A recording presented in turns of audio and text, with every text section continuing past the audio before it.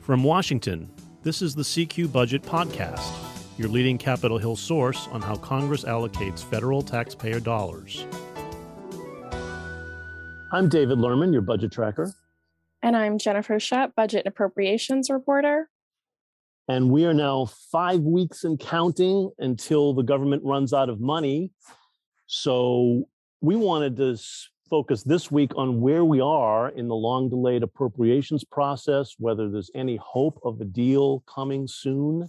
The current stopgap funding expires on February 18. That's their deadline for action. Jen, are they making any progress at all? It actually seems like they are making progress, David.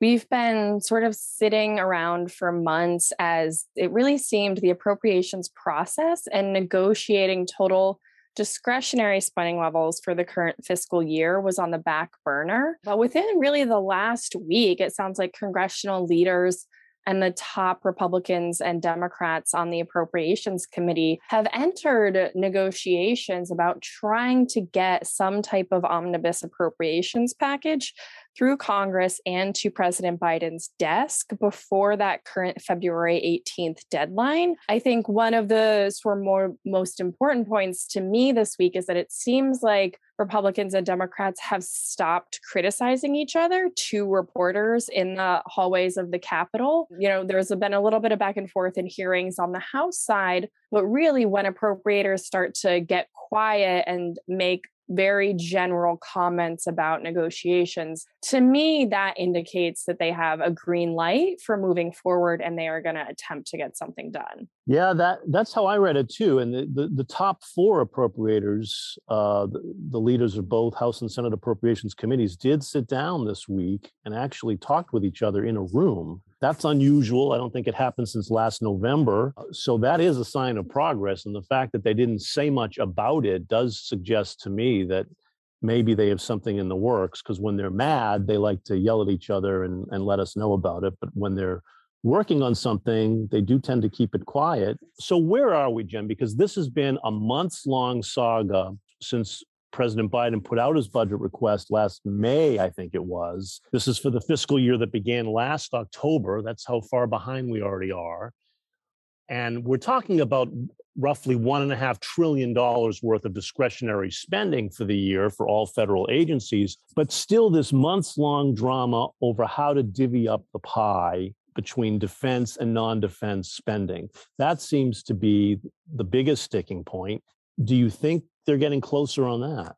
I'm not entirely sure if they're getting closer on that right now. And so if we put aside for just a second the negotiations about actual spending levels, there's a bit of a disagreement between Republicans and Democrats in just exactly what order they're going to negotiate various elements of this. And so Democrats are saying what they want to do is they want to get an agreement on how much of discretionary spending the federal government is going to put out to various departments and agencies during fiscal year 2022, which we're already well into. And then they want to move on to sort of determining what policy language exists or does not exist throughout the dozen appropriations bills. House Chair Rosa DeLauro, a Connecticut Democrat, has told reporters repeatedly that this, as long as she's been an appropriator, about 3 decades now, this is how things are done. You set numbers and then you conference the appropriations bills between the House and the Senate. Republicans, mostly led by Senate Appropriations Ranking Member Richard Shelby, an Alabama Republican, have said, we want an agreement out front from Democrats that they will restore legacy or longstanding policy language to these bills and then remove new policy language that Democrats put in the original batch of House bills and or the original batch of Senate bills that Republicans broadly do not agree with. And this is really getting to sort of the heart of one policy provision that has changed this year, and that's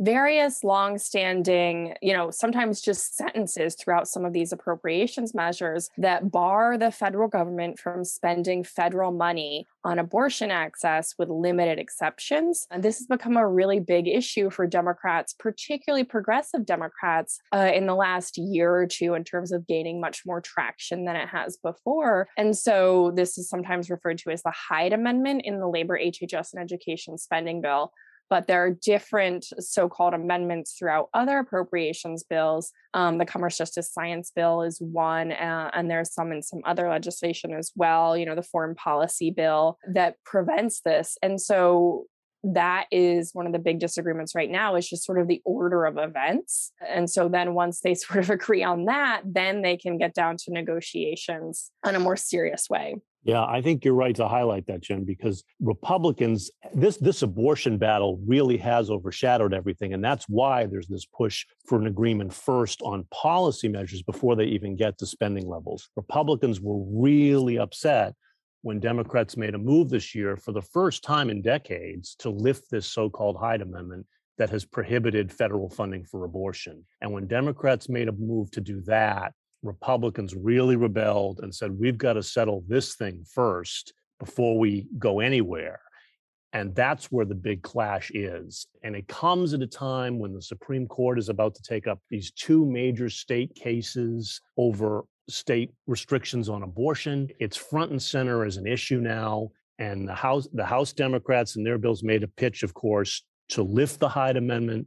And Republicans say, no way, that's been what's keeping the peace in the abortion wars for so many decades here in Congress. And until they settle that, I think they do have a big problem, as you point out. Yes. And then to sort of get into the numbers debate, whether or not this comes in before, during, or after those conversations about order of events, the two parties are a bit apart right now on just how much to spend during the current fiscal year. The Biden administration proposed about $1.5 trillion in discretionary spending. And of course, that overall number doesn't tell the whole story. Really, the big debate right now is when you take that $1.5 trillion number and you break it down into two broad categories known as defense and non-defense discretionary spending. The Biden request proposed increasing non-defense accounts by about 16% over current levels, and then proposed increasing defense accounts by a little bit under 2%. And Republicans really rejected that.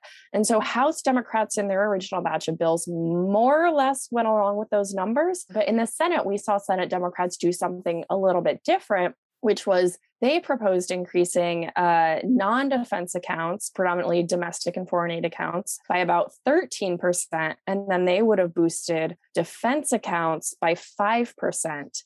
And Democrats are really saying that that 5% increase for defense discretionary spending in the current fiscal year has broad bipartisan support because, of course, that is the increase authorized in the annual defense policy bill. And so we heard after that defense policy bill was conferenced out and moving through Congress from Senate ranking member Richard Shelby that he wants more than that 5%. But we really haven't heard or seen a solid dollar number offer from either House Republicans, Senate Republicans, or both in terms of how much they want to spend. Really, the key point we've heard from Shelby is that Republicans want parity or equal increases between defense and non-defense accounts. And that has been the rub for months that they haven't been able to overcome, although, as you say, Democrats came a little closer to the Republican demand for parity because they've gone basically from a less than 2% defense increase to up to maybe 5% increase for defense. So there's some movement there on the Democratic side. But then they haven't wanted to come down much on non-defense, and Republicans want to come way down on non-defense. So there's tens of billions of dollars here floating around that the two parties are divided over, and that's going to take some hard bargaining. And there's no sign yet that they've reached anything on that, right?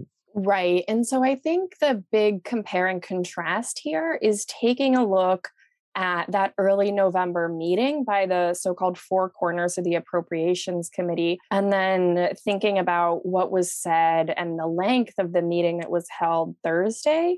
Staking out that meeting in early November, it lasted about 35 minutes. Democrats and Republicans emerged and spoke with reporters in the hallway and were both really frustrated with how that meeting went. Everyone seemed at a stalemate, and Shelby, after that meeting, was rather frank in terms of talking about a full year continuing resolution. And Democrats really rejected that proposal. And we have heard a little bit from Shelby since then that he and most Republicans do not want that full year CR.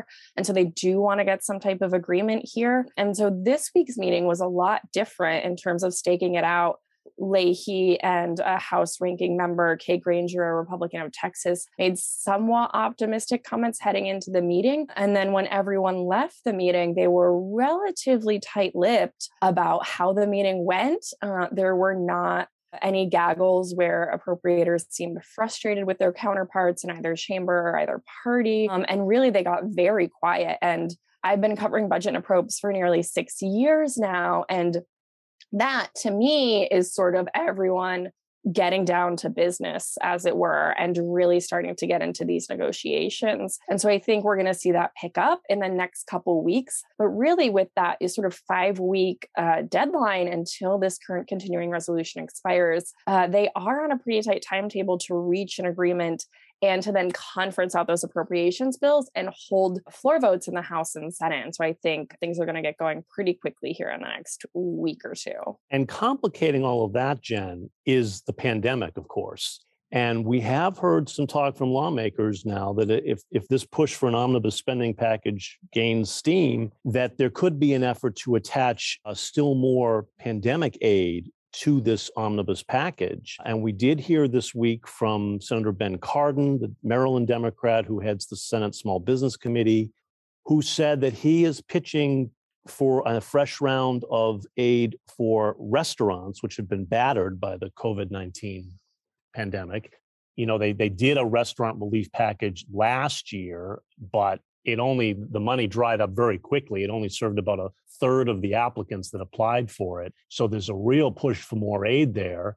Cardin said he would either do it as a standalone bill or as part of this mega package, whatever's moving down the track. He's open to getting it done any way he can. And he said that this would go beyond just restaurants. So that opens the door to other small businesses that need pandemic relief. And we heard from the hotel industry this week. They sent a letter to lawmakers saying, hey, don't forget about us. We're the only hospitality group that hasn't gotten any federal aid from the pandemic. And it's about time we get our share, was basically their message. They didn't put a figure on what they want, but obviously that could be tens of billions of dollars too. Who knows? So these are expensive propositions. Plus, there's a push for more money for live venues like theaters and for gyms, all of which have been suffering from the pandemic. And so the big question there is, are they going to try to attach to this spending deal all of this extra pandemic money, in addition to which we could see more healthcare funding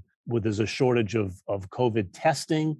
They may try to provide more money for that. And so who knows? I mean, this could develop into yet another mega package where they combine pandemic relief with the omnibus or not. We don't know. It could be a separate package. But that certainly adds a whole other wrinkle to getting a deal done by February 18. Right. If they do decide to tie additional COVID-19 relief with the omnibus, I think that could be a little bit challenging on the current timeline.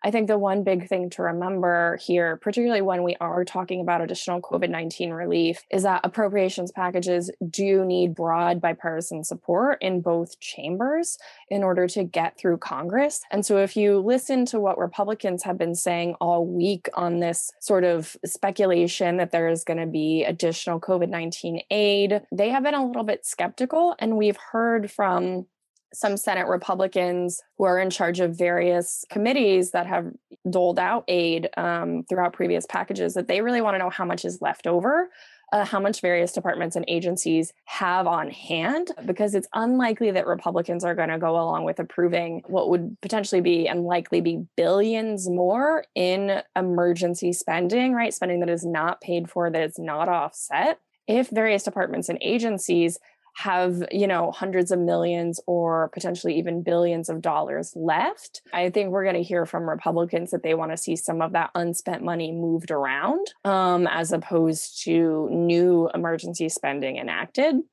And I really think when that gets attached to or potentially attached to negotiations on an omnibus, that could be challenging. That said, we do know that omnibus appropriations packages every year attract a lot of attention because they are almost always guaranteed to become law. And so members from both parties with various policy interests or legislative goals that have not advanced through Congress really start sort of advocating with their leadership and with their appropriations committee members to get their projects or their bills attached to an omnibus. And so that can always slow things down as well. And given everything we're seeing in Congress right now with a lot of partisan frustration between Republicans and Democrats and various Democratic initiatives, sort of standalone, the reconciliation package and voting rights, and it seems like those have sort of stalled more or less.